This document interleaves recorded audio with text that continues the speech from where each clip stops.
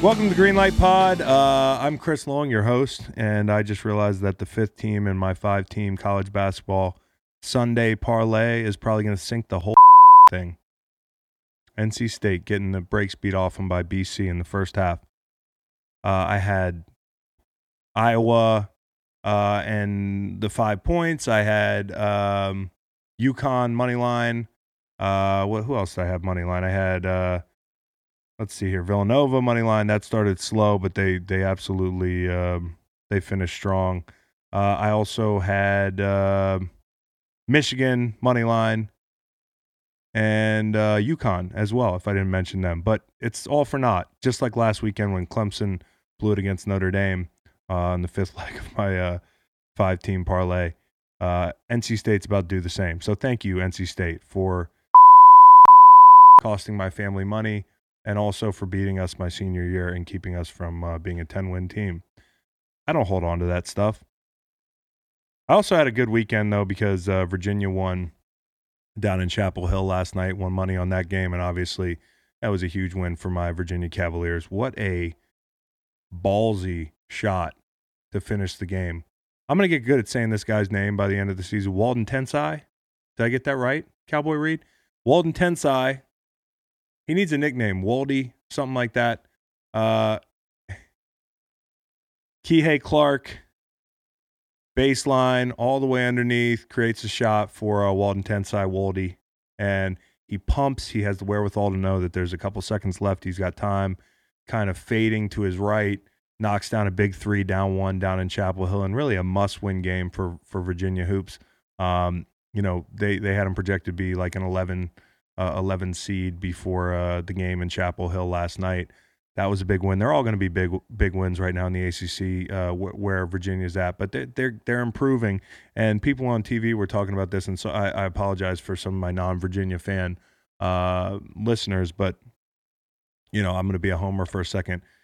They did say on TV that either team, and that would be UNC and Virginia. Virginia's a lot more likely to get into the tournament right now. UNC's got a lot of heartbreaking late losses.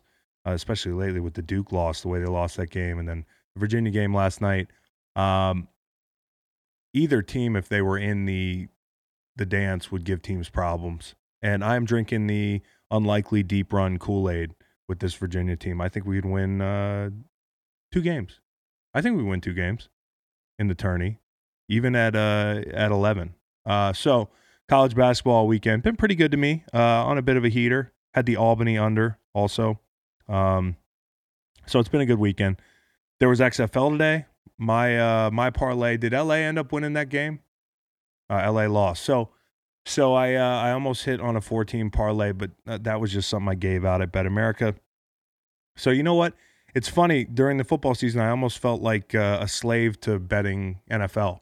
It was like I just had to fire on every game. Having the space and there be like a full slate of games in college hoops every night, you don't feel the pressure to bet everything.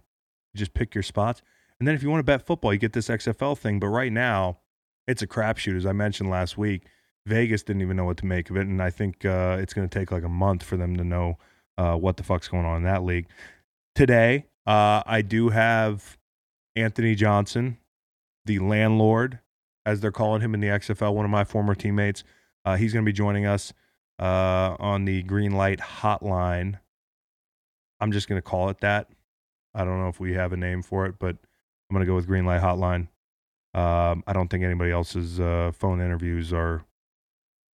I don't think anybody else uses the word hotline, so we should be good on that. It's a lot like Mailbag. It's a Greenlight original. Greenlight Hotline. Anthony Johnson will be joining us on the hotline to talk about his trade from LA to DC. Had a big day yesterday, 1.5 sacks. He's also going to talk about the quick turnaround, going coast to coast and being ready to play right away in that big DC win. They beat the brakes off the New York team. The what the fuck is the name of the New York team up there? The Guardians. The Guardians. The Defenders beat the brakes off the Guardians, and Anthony Johnson is going to be a force for them. They have a pretty good defense. I'll ask him about that. He was also in the AAF, which to me is it's interesting to hear from guys that were in that league why they think the XFL is going to work and why the AAF didn't work. He also played 4 years in the league. I played with him in New England. He didn't make the roster there, but man, he was on the bubble, and that was a pretty good defense we had. He was kind of a tweener, if anything, and that was his problem. This is a guy that's played, inside, outside. He's fluctuated in weight. He's done really whatever coaches have asked him to do. He's a great teammate, very explosive player. We called him Freak Kimbo, after Kimbo Slice. And Anthony was a great teammate, great player. No surprise that he's going to be one of the stars in the XFL. So very happy for him. Great to have him join us. And then also, of course, today in sports, in athletics, we also have a big NASCAR race, the Daytona 500. Heard of it? I have. And I'm going to learn more about it because my brother, Kyle Long, just retired. One of his big hobbies the past few years has been NASCAR. Along with golf. He's a terrific golfer. My brother picks up golf just like all the other sports he plays. Just picks up a stick. Here I go, stick. Picks up a golf stick. That's the second fucking time I've done that, which goes to show you I don't belong anywhere near a golf course. He picks up a club, and he just hits it far and straight and looks smooth doing it. When he played baseball in high school, he was like Ken Griffey Jr. I don't know who the lefty golfer is, but he looks like one of these long drive guys with an actual Phil Mickelson. He's a lefty. Phil Mickelson. He looks like a big jacked Phil Mickelson. Same calves. I know they say Phil Mickelson's got those calf implants. Kyle's aren't implants. I know they're not implants, Phil, in case you're listening. But Kyle can hit it far and he can hit it straight. But he loves NASCAR. He does iRacing. He actually is a part owner of an iRacing team. He just was out in the desert, riding along with some Red Bull guys that were driving these trucks through the desert, jumping over big hills and shit, breathing in sand and driving really fast, out in Nevada. And so Kyle's into that. He's going to explain what's going on with Daytona, and he's going to explain, his affinity for NASCAR to a total layman. Although I have been to one race. And the funniest thing about these races, I went down to Martinsville with some buddies. First off,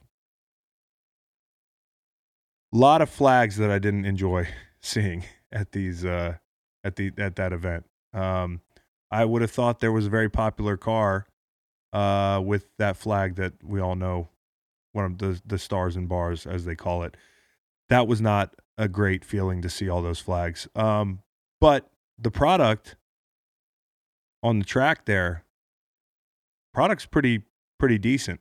Now, I wouldn't sit in the stands and watch it.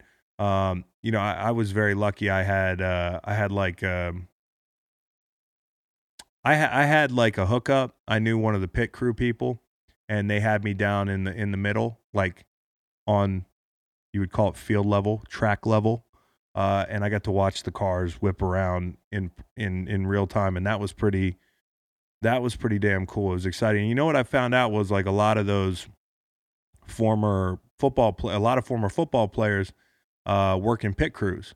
So, I was running into a couple guys that I played against, and I had no idea they were in NASCAR now, and they're the guys, putting the tires on and making sure. I don't know what the fuck I'm talking about, so I couldn't even tell you what they were doing. But it's a very physical sport in that sense. I'll ask Kyle, if he thinks NASCAR drivers are athletes. I think the pit crew for sure are athletes. Another thing it was funny when you get in the stands, and I tried to be in the stands for a little bit. Everybody's got these radios on, like they're doing podcasts, like whole families, like little son, little daughter, mom, dad, all sitting there. They all have the Kevin Harvick t-shirts on. They all root for kind of the same car. Entire families do. They got their radios. They know exactly what's going on. But every lap looks the same. And I'm having trouble sitting in the stands and watching it. But it's conceptually very exciting to me. These guys are total daredevils and psychos to be in these cars going this fast. I mean, it is. I'm watching a rerun right now of the Daytona 500 last year. It's insane. It's insane. I just don't know if I can watch it for 3 hours. Kyle will try to sell me on that, so we'll have Kyle on. So tomorrow I'm headed to Tanzania, and I hate packing, especially packing for an international trip. But nonetheless, I'm excited to go because it's always nice going over there to see where we do our work. Waterboys, waterboys.org. That's a clean water charity. And I am taking a group over to start this safari program. You know, we've been doing Conquering Kili, which is, you know, bringing veterans, combat veterans and NFL players over to climb Mount Kilimanjaro for, you know, I've done it 4 times now. So we've been going 4 or 5 years with that. I started that with my buddy Nate Boyer, Green Beret, Texas Longhorn football player, Seattle Seahawks. And we started Conquering Kili to bring athletes, veterans, and NFL football players, MMA fighters, whoever, over and give them a reason to go over and see the projects we do. And of course, the result is always that everybody's hooked. You know, when you get over there, you go over for the climb. It's one of the hardest things you do, but when you leave, you fall in love with the projects, like the water projects that we do, the people that we meet, the difference we're able to make. So I'm really excited to start a safari program because, truth be told, not everybody that goes over to climb that mountain really has what it takes to climb a 20,000-foot mountain, but they power through. A lot of these NFL players, they might look and say it's the world's highest walkable mountain. This is going to be a walk in the park. I got there with Rob Ninkovich last year, and we're in our tent the first night, and we're at like 8,500 feet the first night. And it's like a jungle at this point, but really, you don't worry about big animals. I mean, I suppose every once in a blue moon, you might see a larger animal like a lion or something, or a wildebeest or something like that. A hyena might wander in. But, you know, if you ask the guides, they never do. But the whole night, I'd hear like a light click on, like a flashlight. Hey, I think I heard a lion. Hey. I was like, could a hyena rip into our tent? Like, I'm like, Rob, shut the fuck up. I'm trying to sleep. And no. And then in the morning at breakfast, he's like, so I guess I should have shared this with you, but I never slept outside before. So that was interesting.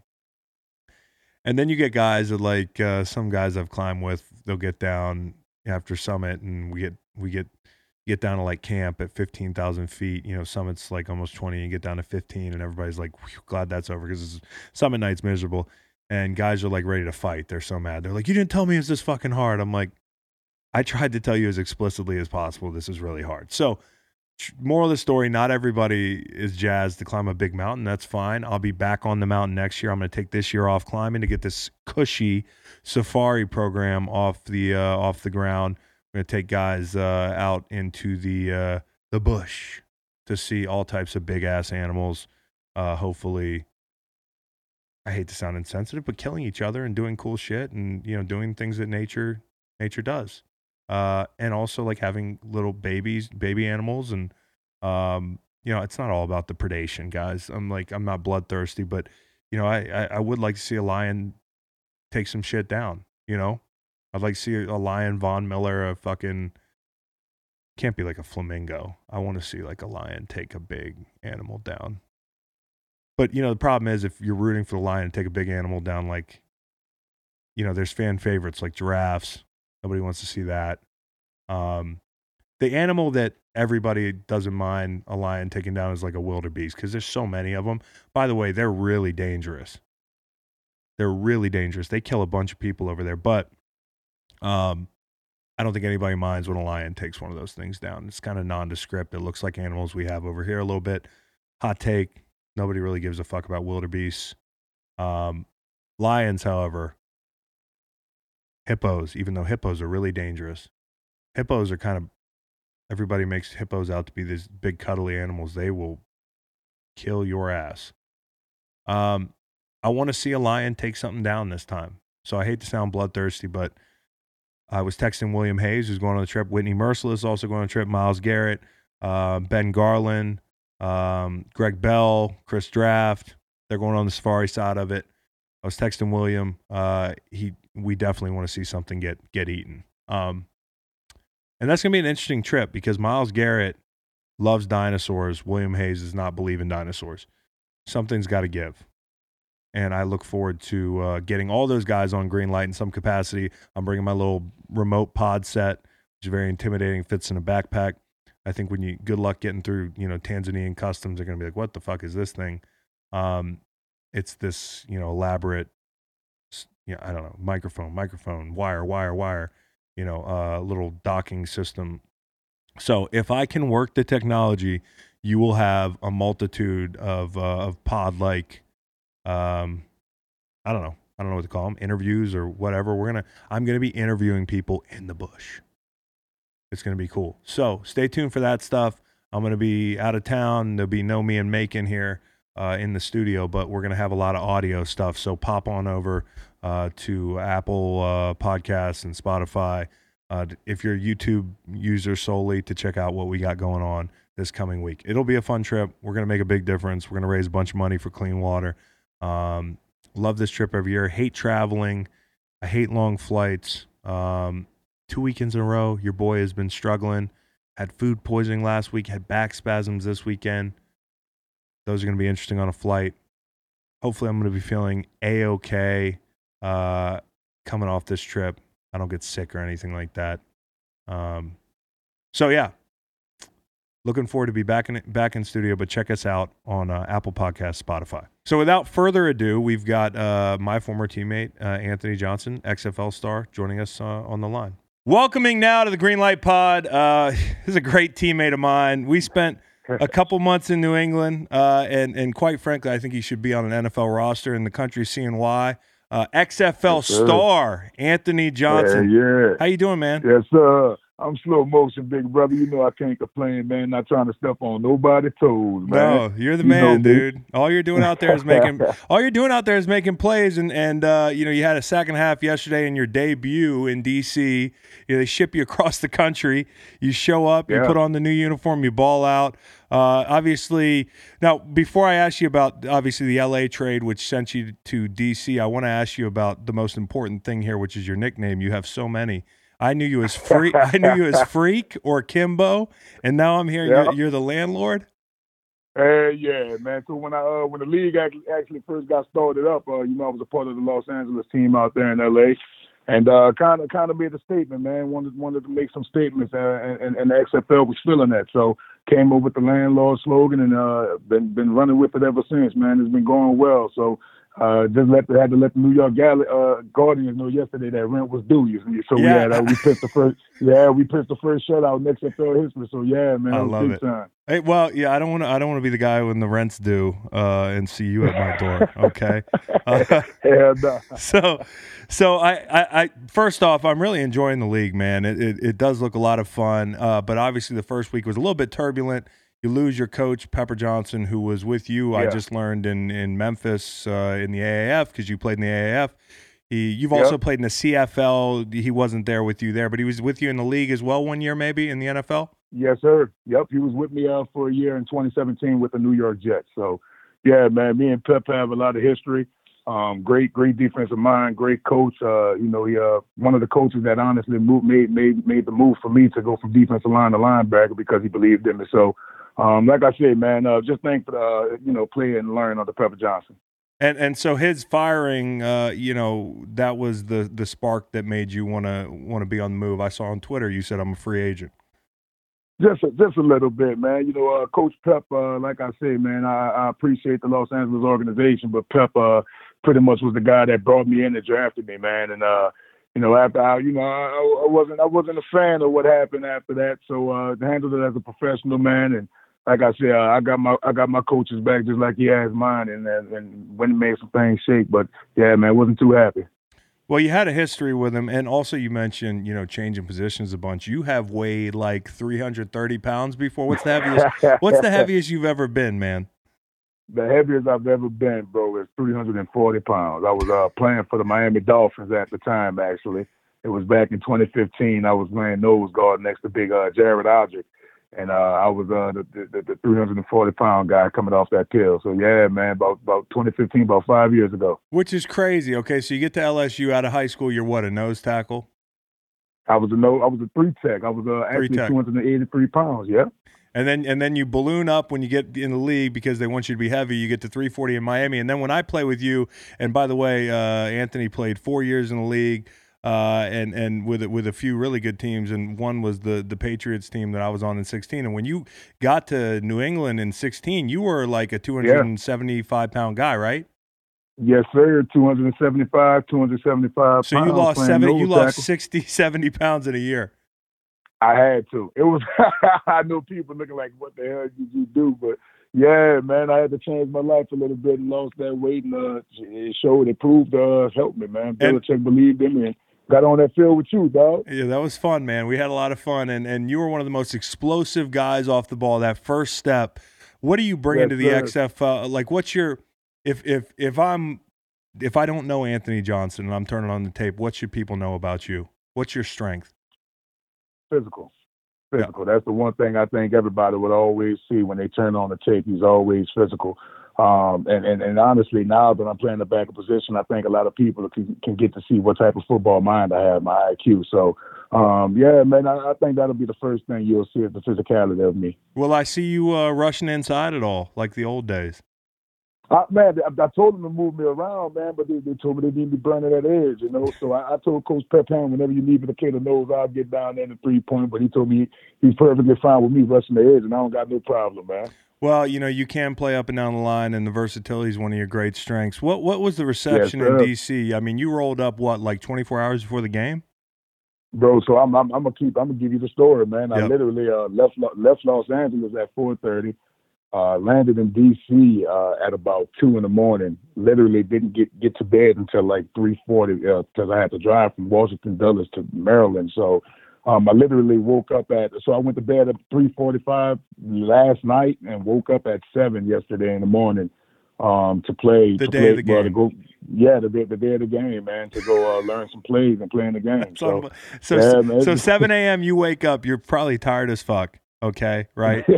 Yeah. So then what, you got a team meal, and what time was the game? This was the early game in the afternoon? No, early game. So I kid you not, woke up at 7:30. I had to go meet a coach at about 8. Went over the playbook. I had a team meal at about 10. The game started at 2 Eastern time. So yeah, bro, we were I was pretty much a red eye the whole day. I literally got no rest yesterday at all. Did you party after the game? Man, I had to. What was going to say in after that? That's what I'm talking about. I had to go let the streets know the landlord was after. The landlord was in the streets. The landlord was. I would have been right there with you, buddy. So who am I watching for on this DC team? If I'm, because there's a lot of unheralded stars that deserve recognition across the XFL. A lot. You're looking at the DC defense, and you guys are making a name for yourselves. Who are some guys that I should be watching for besides yourself? I kid you not, man. We have a lot of guys, but a guy that's sticking out to me and it stuck out in the NFL a lot.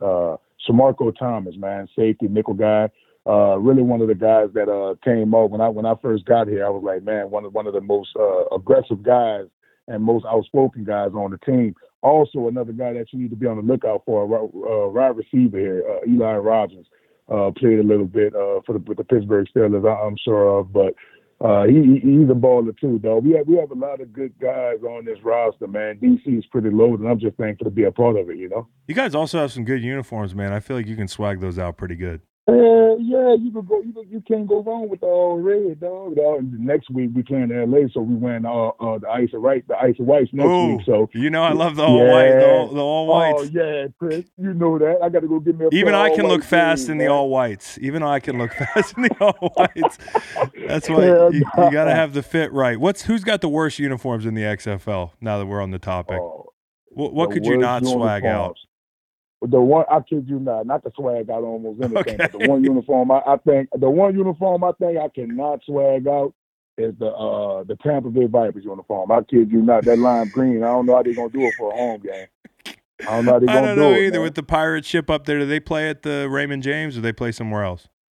I think they play at Raymond James Stadium. I think they do. Yeah. There's just snakes in the pirate house with the lime green. I don't know how that's gonna go. With lime, I don't know how it's gonna work at all, bro. But yesterday you're playing New York, and McGloin goes viral, the quarterback there, right?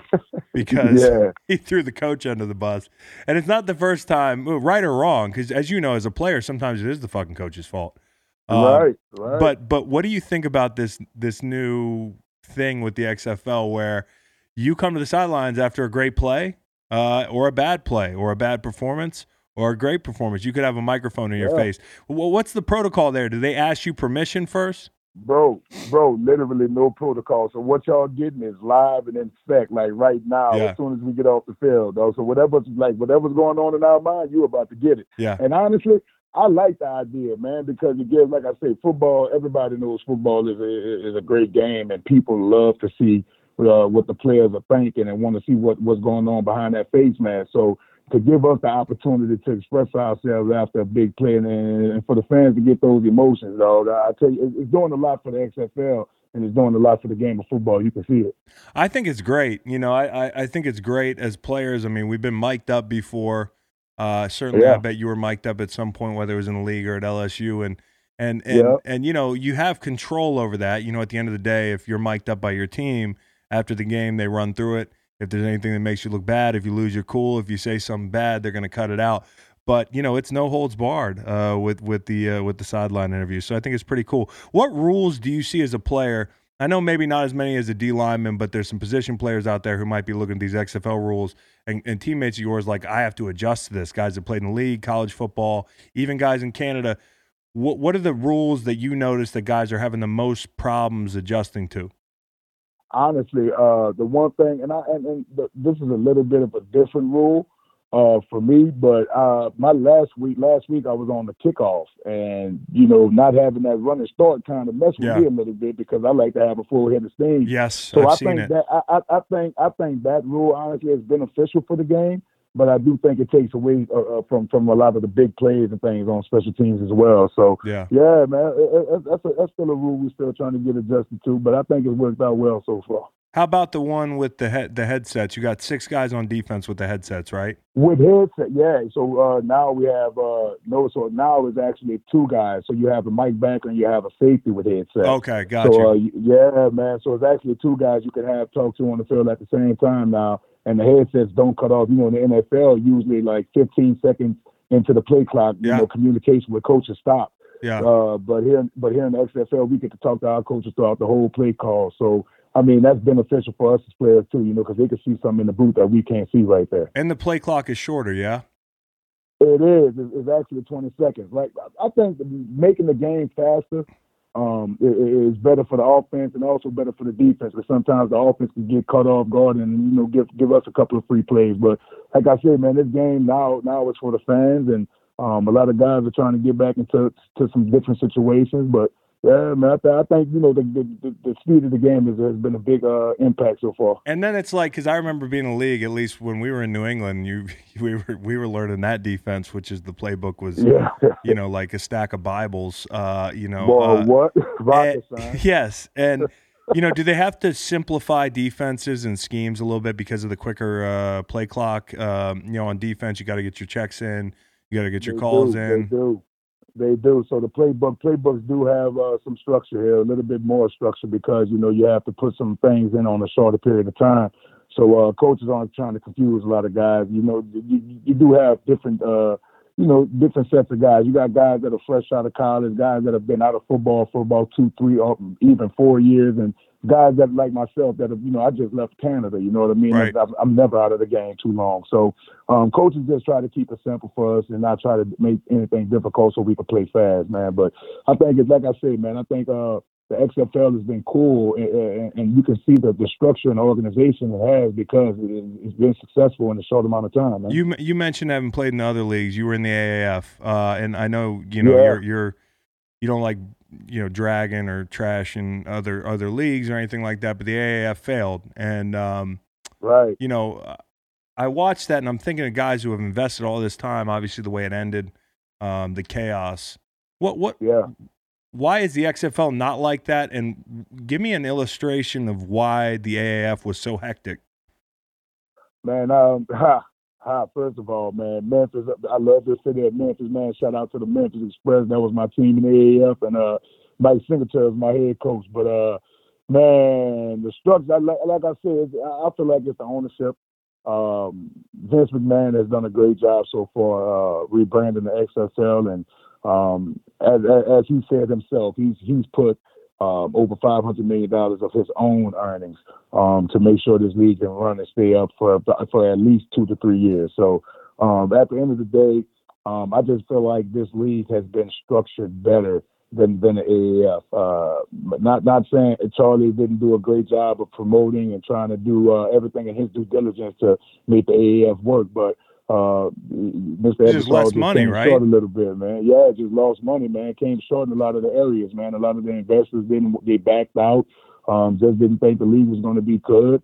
And honestly, it showed a little bit. You know what I mean? The ratings went down. The people, the stadium, when you can tell the difference from the XFL and the AAF, man. Look at the stadiums. And a road People trip. are I mean, engaged. road trips are Yeah, probably different, right? I mean, for players on the team, like where you're eating, where you're staying. everything. You know what I mean? And the cities too. The cities as well. When you look at football, the AAF, they weren't in real football cities. They Right. probably some college towns, but those cities weren't good for professional football, like Birmingham Right. and Memphis, just to name a few. You know what I mean? So, I mean, like I said, they probably could have done a little bit better and took their time with some things. I felt like the AAF rushed it a little bit. I Yeah. feel like the XFL actually took their time the past 2 years to make sure they had everything etched in stone, and now it's up and running, man. What's the goal of most guys in that locker room? I know everybody's got different goals. They have different histories. Yeah, You've got guys like you who probably people look up to because you played about a half decade in the league and you're a star now. But yeah. there are guys that they might not have played in the league. There's guys that probably wish they were going to be back in the league soon. Or what's everybody's goal? Like when you talk to guys, like what's the end with this Bro, with this I could, this I thing. with the league. I kid you not, man. A lot of guys want to make this thing work. A lot of guys are, we've all been a part of the league. We've all been a part of different situations. Every professional company has politics. Everybody deals with things that they don't want to deal with. But when you look at the XFL, and they made it clear, Vince McMahon made it clear, he's not trying to be a little brother league. He's not trying to be a spring league. He wants it to be a league for the next 50, 100 plus years if he can make that happen. And I think he's on the right track this time around with a lot of the guys that they put in position as leadership.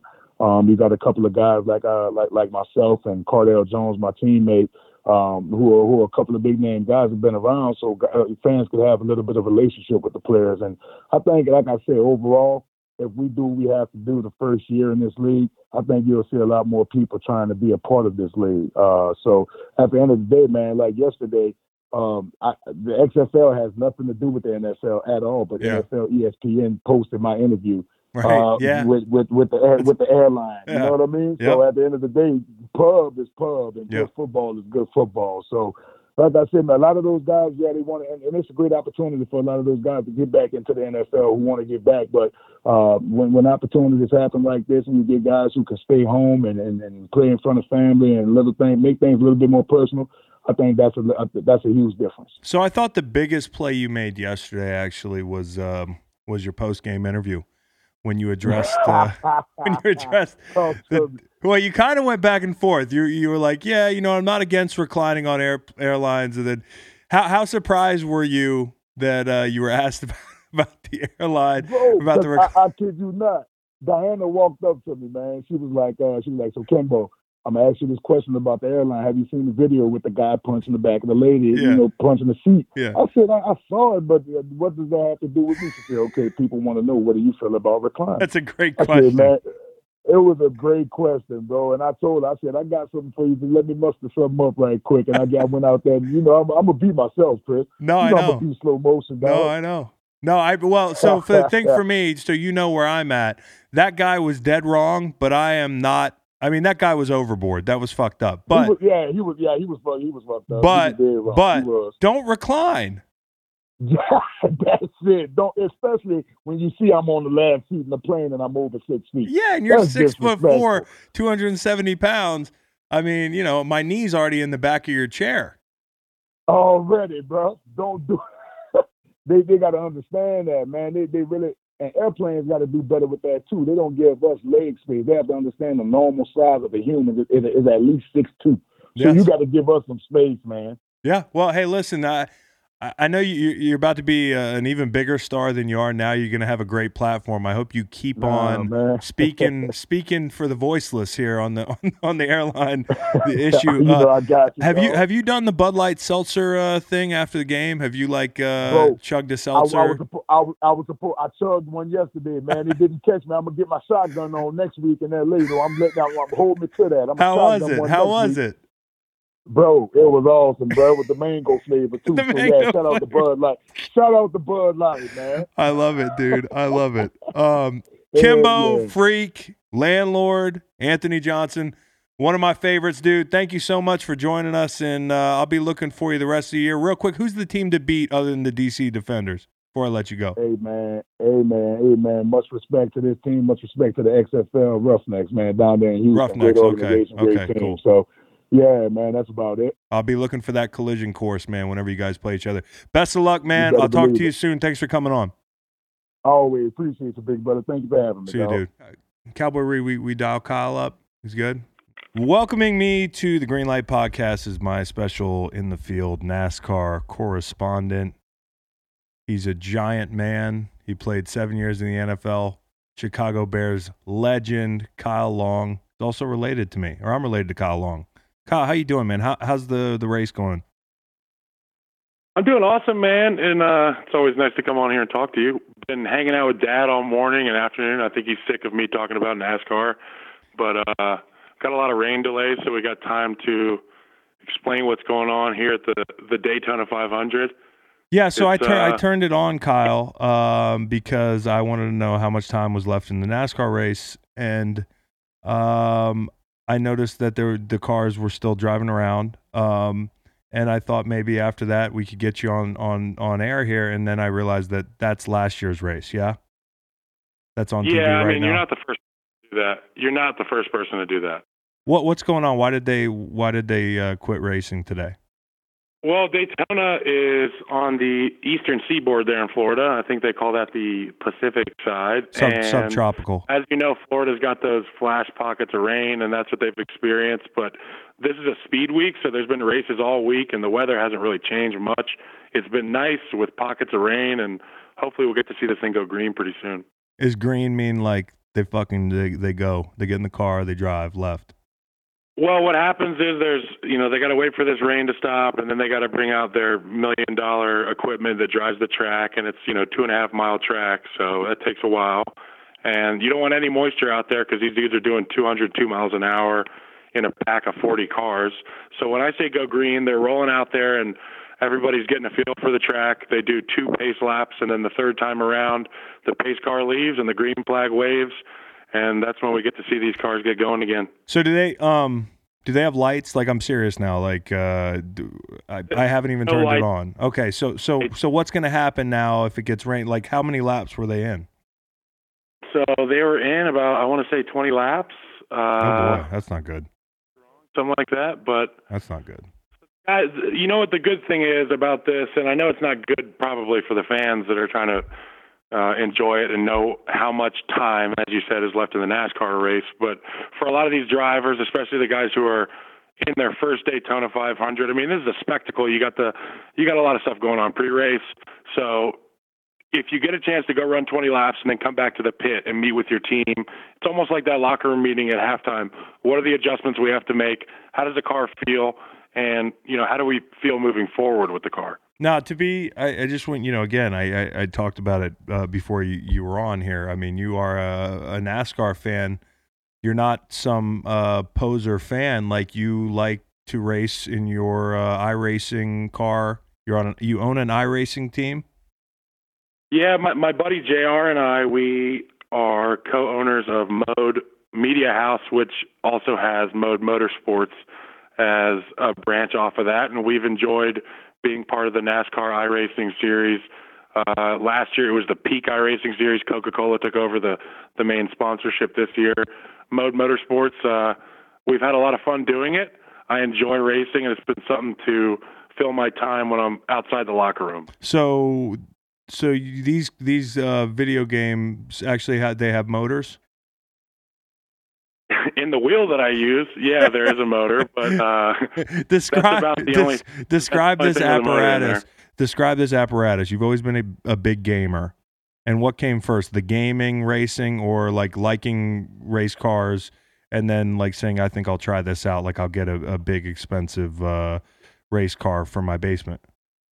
Well, you had two crazy younger brothers when you were growing up, and you were always smarter and a bit more tame. Howie and I always enjoyed redlining anything with an engine, crashing anything that could be crashed, breaking anything that could be broken, and I'm sure Dad can attest to that. But I will say, racing, I never knew I was into racing, like in terms of motorsport, but I always liked driving. I met Dale Jr. in 2003, I believe, at the Radio Shack 500. Dad grand marshaled it. And I met Dale Jr. early in his career. It was a couple years after his father passed at Daytona, right, the track where they're racing today. And I remember how cool he was. And it wasn't until later in life that I realized how much appreciation and respect I have for these drivers. And it's really a marvel to watch. You would consider them athletes, yeah? It's an argument that I have a lot, and I don't consider them athletes. I think they're extremely talented, and I think that they are. If they're driving on the interstate, they probably have to have another car traveling behind them so they can tow their nuts around. But so, yeah, I like that. I will say that I don't think they're athletes. Now, I would push back on that because anybody who has to piss themselves during a live performance is an athlete. Hey, Chris, I've played World of Warcraft long enough to where I'd had to piss in a bottle below the desk as a younger... not to be too graphic here, but I've seen my fair share of off-color citrus coolers laying around the house next to your video games. Well, I mean, you get... I guess they are athletes. They deal with extreme heat. They're using their bodies, so I guess they're meeting a lot of the criteria there. But yeah, because I bet when you're steering, Kyle, don't you feel it like in your like pecs and your biceps? You're straining, yeah. Because when I played like Hydro Thunder, or I get in like one of the NASCAR things at Dave and Buster's, I can really feel it after a little bit. If I'm not careful, I'll catch a little cramp. Yeah, you got to be careful. Your ankle gets tired, especially at the short tracks when you're using the brake pedal a lot. Yeah. But you find that this restrictor plate racing, these guys are on it, pedal to the floor pretty much the entire time, and they have minimal wheel move, or their steering wheel's moving really minimally. And if they're not smooth on the wheel, it creates drag on the car, and they don't want to go slow, and that's what drag does. So you also like golf, though, by the way. You've been getting into golf a lot lately, and you're very good at it. Surprise, surprise. Do you think golf is, those are athletes? I absolutely think the golfers are athletes. And the fact they don't let them ride golf carts is even more indication that they are just elite athletes. What do you like more, golf or racing? Those have been kind of your two, like in the last 5 years, your two big hobbies. Well, luckily you don't have to marry either one. I think you can enjoy golf and enjoy motorsport. I feel like if I had to pick one, I'd probably go with motorsport, to be honest, because you can get everybody involved. Even if you want to just go watch and hang out, I feel like it's probably a more accepting crowd if you go to Talladega than if you went to Augusta. It depends. Yeah. I feel like I get along more with the mean populace. The main populace. Got it. Yeah. So when it comes to NASCAR, there were two, as I was learning about it today on my laptop before I called you and doing some research on NASCAR, I noticed that the biggest race is at the beginning of the year. So your Super Bowl is the first race. Yeah. One. Yeah. And then I also noticed that the cars drive backwards, counterclockwise. Yeah. They do travel counterclockwise around the track. Is NASCAR trying to take our country backwards? It's a very good question, Chris. And I think in a lot of other countries, they do go right around the ovals. I think in Australia, they do that. But, if you want to talk about progression as a nation, I don't know how Australia is faring in that competition, but they go right, we go left. So yeah, I guess. I think it's about where you're at. Kyle, you got 40 racers out there today. I'm a big uniform guy. I know you appreciate uniforms as well. You talk about the paint jobs on these cars. I was just researching some of these paint jobs, and I have a few that stood out to me. Are there any that stand out to you for better or for worse out of this crop of drivers today? Well, I think one thing that's really cool about the paint is the Wood Brothers paint, the 21 paint, and you can check it out on Google and maybe in post-production or something. No, I'll do it. We do it right now. This is a high-tech studio. So the Wood Brothers have the 21 font, and nobody else can use that. And it's a very cool font for the number, and it's unique to them. It's been around for a long time. Oh, so this is very old school, yeah? Yeah, it's old school. I think the 24 paint is beautiful. It's very similar to the Jeff Gordon paint that we grew up watching with the flames on the side. And, the Napa paint I'm watching now from last year's race is really cool as well. And there's a lot of great names that they're like ourselves, are carrying on the last name of their fathers in the sport. And there's a lot of classic throwback paints out there, and it's really cool. Yeah, I noticed probably my favorite is Kevin Harvick. He's got a flaming Busch Light car, if I saw that correctly. Yeah, and I have a lot of respect for Kevin Harvick, but he's kind of the heel in my mind. Is he the heel? So damn. And every time that he's not the heel, but in my mind he is, because everybody that I pick to win, he always ends up beating them. He's really good. Well, I like his car here. Also, I noticed on the other end of thing, Brad Keselowski, he's got a very basic, boring-looking car. His car is Discount Tire is his sponsor? Some of the coolest sponsors, you're amazed because you know how expensive it is to probably get on here with all the TV and all that stuff. But yeah, Brad Keselowski, I mean, people know him because he can drive his ass off. And he sure can. I'm looking at a picture of this Joker. He just looks like all that he gives a fuck about is racing. I'm sure they line his pockets pretty well too. Yeah, I mean, but the car is kind of basic. I know how good he is. I like the Bubba Wallace car. It's got the Air Force teeth in the front. You for that up. He in fact jumped out of a plane and landed in a parachute in the infield either today or yesterday. So that's quite a way to enter Daytona, and also to have his Air Force paint, the old Spitfire with the jaws and the teeth in the front, is pretty badass. Seems like a me guy. You know what? He's also a PC gamer, so I like him a lot. I'm just joking. I'm sure he's really awesome. I'm sure he's really awesome. Now, I mean, I would argue though that if he doesn't win every race, that the other drivers don't support the troops. Oh my gosh, Chris! Well, I think that's a hot take. That's our first hot take. Is there a hot take? If somebody's got Air Force on the side of their fucking car, you let them win. You know what? I think your logic is not flawed. Hard to argue there. And then finally, I really like the one of the Bushes, the Monster Energy car. That's really badass. That looks like the heel car. So Kurt Busch is a friggin' wheelman, and in recent history, there's three manufacturers. There's Toyota, Chevy, and Ford. The Toyotas in recent history have been in dominant fashion in terms of research and development. Their cars have just been flat out better. Everybody's supposed to have an even playing field, but Toyota's done it the right way. Kurt Busch's brother Kyle races and is the former champion of last year in a Toyota. Now Kurt drives a Chevy, and he's usually last year one of the only cars in the top 5, top 10 every race in a Chevy. It just is a testament to not only his skill, but also I think that badass paint job. Yeah, it's a great paint job. Just don't get stuck with something like Kroger, like my man Steinhaus, like I was just Googling through. Okay, you can't butcher Ricky Stenhouse's name in the Kroger hat, because Ricky Stenhouse has one of the most incredible mullets you'll ever see. I'm sure he does. Let me check him out. But I just thought to myself, like, when I see the brand Kroger, I think about, exceptional meat, a wonderful deli, and a tremendous salad bar. Meat that might have been injected with some steroids. I'm not, Stenhouse is injected with steroids. Yes, nothing. I mean, I'll shop at Kroger. I really like their produce, by the way. Favorite racer, Kyle? Who is your favorite racer? My favorite racer or NASCAR driver? Favorite NASCAR racer. My favorite NASCAR driver. No, they call them racers. If I just pick one, I'll get butchered, but I really obviously enjoy Kyle Busch. We share a first name. He's true. The Candyman, rowdy. He's a badass, and he's one of the most talented guys you'll see in a NASCAR. He's also one of the most polarizing guys. I'd liken him to Jay Cutler, extremely talented, but polarizing. You can't be an asshole, it sounds like all that was like a way to compliment an asshole. He's an asshole, but he drives it. You know what? I've met him, and he's actually a really good guy. Yeah, but I mean, like a competitive asshole. I'm not saying he's a jerk.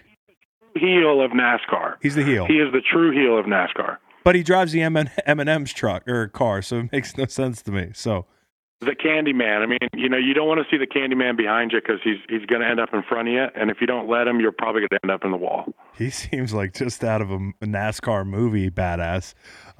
Kyle, would he win Mortal Kombat among all NASCAR racers? No, I think Ryan Newman is up there on my list, and you can check out his stature. He's an absolute fire hydrant. Matt DiBenedetto, he's a CrossFitter, but I'm not sure if he I like this Ryan Newman guy. I like this Ryan Newman guy. He is thick with 2 C's. Yeah, Ryan Newman, when God made him, he gave him incredible skill in a race car, and he gave him no neck. No neck, bro. He is just pile driving your ass by the karaoke stage, by the jukebox in the back of some dive bar. Race and get into your window and let you know how he feels. So do they fight these guys? They do fight. I mean, my guy Kyle Busch has been his eye has been split open before in the pit. What we know as a fight is probably different from what goes on. These are dust ups. They scrap, and I think the better fights are between the pit crews because the guys who carry the tires are all former athletes. Yes, they're all real badass dudes, and I mean they're fighting behind the scenes. We watch the drivers slap each other, but these guys in the pit are really fighting. So, Kyle, I was noticing when I was Googling, the Mortal Kombat, I wanted to see who the biggest drivers were. There's not a whole lot of big ones. The average height of a NASCAR driver, I believe, is 69 inches. You go about 75 to 76 inches. Is there hope for you to get in a NASCAR one day and drive? And does your height and your size prohibit that? I was explaining to Dad, we were watching the coverage earlier, and we were commenting on how good of a job Michael Waltrip does in the pits. And we know DW, Darrell Waltrip, 3-time Cup champion. He's the big announcer it's his first year not in the booth. Michael's the guy in the pit. He talks to all the drivers. He's about 6'6". Oh, really? And, he made a living doing this. Really? So if he can fit, I know my skinny ass now can fit. Yeah, you are skinny now, but back, a couple months ago, I don't know if you're getting in one of those NASCARs. Kyle, if you had to pick a car and a sponsor, what would it be and a number? If I had to pick a car, like you had don't wow me with the technical shit because I'm not going to know what you're talking about. I'll just sit here nodding my head. Just talk to me about what color your car is, who's your sponsor. Are you like Pepto-Bismol? I'd probably be in the Gillette car or the Walgreens car, potentially Pepsi. That would be a cool car, I think. I think they'd have an awesome paint, and obviously they're a great sponsor. I would be Kodiak. I missed that car. The Kodiak paint was awesome. I'm not sure if they have any limitations on tobacco sponsors. Yeah, because nobody chews tobacco in the NASCAR stands. Well, I think the idea is that the marketing speaks for itself, and they don't need to be on cars anymore. Yeah, I like that. So, Kyle, I guess before I let you go, because I've learned so much about NASCAR here, I noticed that it's a guy named Jimmie Johnson's last year. Jimmie Johnson, who would he be in the NBA or the NFL? This is like his retirement victory lap. Who's the, equal pro athlete in another sport?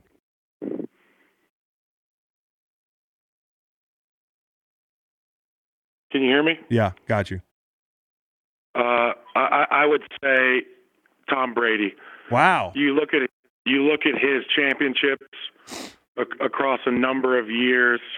He strung together championships consecutively like nobody's business. Now the winningest NASCAR driver ever is the King, Petty, with 200 Cup wins. But Jimmie Johnson's got 7 titles. Wow. He's done so with class. He's done so without, anything that has red flags. Nothing's jumped out at us, and he's been a great representative of NASCAR forever. And I think Tom Brady is probably an accurate good comp there. Comparison. Can you tell our dad that we never used to walk on the NFL set, Fox set and make noise? Like, could he keep it down in the background? We're doing a. It's all good, man. He's getting up there in years. Sometimes I think he talks forgets louder than where he knows is. He's talking. Yeah. So what? Kyle, we talked about racing. While I have you here, there's a couple other things that jumped out, and I want to get you on the pod a lot more here with some regularity. I noticed this week that you're a recliner in all this, in the wake of the viral video and some rants online. I noticed that you recline your seat, and you are okay with people reclining their seats. Who hurt you? Well, now that I get to make my opening statements, the thing about travel is it's very difficult for some folks to travel, whether it is because of children or financial means. There are certain things of decorum that you should stick to when you're traveling. And I feel like being the guy that is completely reclined in your chair is an absolute asshole move. But I'm not against the idea of reclining, but you have to have common sense. If I'm paying for a first class seat, I know that there's room for the person in front of me to recline at a reasonable level, and I won't be obstructed. So why would my reclining affect the person behind me if I'm being considerate? Well, Kyle, I would agree, and there's nuance here, as you mentioned. I mean, I'm not going to get mad at everybody who reclines. I'm largely team anti-recline. Now, if a huge dude is in front of me that looks like he's just, that guy that's walking, and we're both that guy at different times, you especially when you were about 330, but when you get on a plane and you're sitting back in coach because it's a regional jet or something, there's that guy that walks on the flight every time, and everybody as you walk by in the aisle is like, not me, please don't sit next to me. If that guy's sitting in front of me, I'm not going to be mad at him for reclining. He's huge, right? Now, somebody small who's just, you can tell they're usually like some businessman that's, owns a small business or is a CEO or something. I don't know what they do. They usually order a bunch of booze, and they just, as soon as they can, they just jerk back and recline super hard, and it usually hits me right in the knees. And that's why I'm just kind of anti, in coach. Point taken in first class, but in coach, I think it's just kind of a no-no. And I heard people this week saying, well, first off, the guy in question in that viral video, we all agree is wrong. Yeah, the guy's a dork. I would have slapped the shit out of him. I'm going to keep it real with you. Yeah, you can keep it real, and they're going to put your big ass in those cuffs. It's going to be keeping it real goes wrong. Head sitting across the aisle, I'm going to slap the hell out of him in my brain, and I'll just be able to go to sleep. But I think it's messed up that this is the culture we're in. Then people can't communicate in a healthy manner. Like if you're sitting in front of me and you recline, and you go back really far. I mean, is it gonna ruin my day? No. If it's an hour flight, whatever. I mean, if we're going to Hawaii, I might say something nicely. I don't have an issue with people reclining, but if you're in my comfort zone, bro, if you're obstructing my health, yeah. I just feel like, if you're reclining and my knees are already on the seat in front of you, I'm not going to be shy about getting things out of my bag every 3 minutes. Like I'm going to shift a lot. I'm going to jerk a lot. And, you're not, I'm not going to be punching the back of your chair, but I am going to be kneeing the fuck out of your chair on a regular basis. One thing to do, and I am guilty of this, I have had the person that leans back, and I haven't wanted to push their chair, but I've done one of the cardinal sins, which is put my big old cankle up there in their little window spot. No, you did not. I have. I've taken my shoe off, and I put my foot up there. You put that fucking fleshy cinder block next to somebody's face. Yeah, that's the move I made. When did you do that? Well, sometimes you don't know how you're going to respond to your back's against the wall, and in that situation, that's how I responded. That is just that's hideous. That's a hideous. Visualization. I can't even. I don't know if I'm gonna be able to get it out of my head. But so that just goes to show everybody's got something. You were we were talking about this earlier in the week, and you were kind of taking a moral high ground of saying like, hey, you pay for the seat, you get to recline, don't complain. It's not a big deal. But you've actually stuck your hoof on somebody's shoulder. I've never touched anybody with my foot, but I've definitely gotten in their space. That's disgusting. I can't. And another thing is, people are like, again, Why wouldn't you get to recline if the button's there? That's the argument people are making. Like, hey, listen, like, if it's available, you should be able to do it. Well, yeah, technically you can do it, but there's just some things you just don't do. You know, I would liken it to, you know, for people that take buses. You know, if you're on a Quicks bus or Greyhound, I would think there's like an unwritten rule, like in baseball. You don't take a dump unless you're absolutely about to shit yourself. Like, you don't blow up the bus bathroom. And some people would say to that, well, you know, if it's there, why not? Why can't you use it? I mean, I paid for my ticket, and I would say that there's. You know, I'll bring up another topic within the realm of travel, airplane travel, early flights, where I'm talking 6 a.m. flight, people are exhausted, everybody's got their windows down on the plane, so it's dark and people can sleep in once they're on the plane. The one person who is on the sun-facing side who leaves their window open across the aisle, and it's just like, take a look around and understand what everybody else is doing. That's if you can sleep on a plane. I can't sleep on a plane. Gosh, I feel bad for you. Yeah, no, it's been a rough go. But I just want to clear that thing up. I think that, you know, the unfortunate, here was the funny thing. Last week, I shared that clip where I kind of exaggerated that I'm going to kick your seat. I'm going to knee your seat. I'm going to inadvertently, quotation marks, shift your seat as I grab things out of my bag.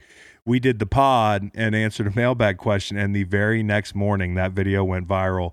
And then our team here at Chalk posted our excerpt of the pod the same day, as if I was reacting to that to that instance. That guy was dead wrong, no doubt about it. But you will catch a knee or two from me if you do recline. Yeah, his face pissed me off. The only thing that didn't piss me off about the guy was he actually, and I had to watch it. Me and Meg were watching like 5 times to hear what he was saying. He said, "This is going to be a turbulent flight." Yeah, I was trying to figure out what he was saying as well. He said, "This is going to be a turbulent flight." Now the FBI is involved because the woman is saying that her chair was getting punched. Now, like, I understand that, you know, everybody in your first reaction was I would slap the shit out of him. Like, yeah, maybe you would, maybe you wouldn't. I'm not trying to leave in cuffs, but if it were my wife, going to home plate, talking to his teammates video more to try to decipher what was being said. Yeah, no, I mean, I watched Altuve. Altuve was worried about his third nipple. Did you know? They just said third nipple, bad tattoo. I've heard it all. Yeah, I can't wait to get to the bottom of that. No, but the guy said that it was going to be a turbulent flight. That's what it was. Kyle, another thing real quick. You know, I said this earlier. I said before I let you go, but you're just so fun to talk to, Kyle. You like Creed and Nickelback. You were tweeting about this earlier this week. What can you justify that? My affinity to Nickelback probably is riding the coattails of my real fandom of Creed. I like Creed. The response I get to liking Creed is similar to those that step forward bravely and say they like Nickelback. And it is similar. I enjoy Nickelback. What's your favorite Nickelback song? Don't tell me. Saving Me. Yeah, don't. What is it? Saving Me. SAVIN apostrophe me. Look at this photograph.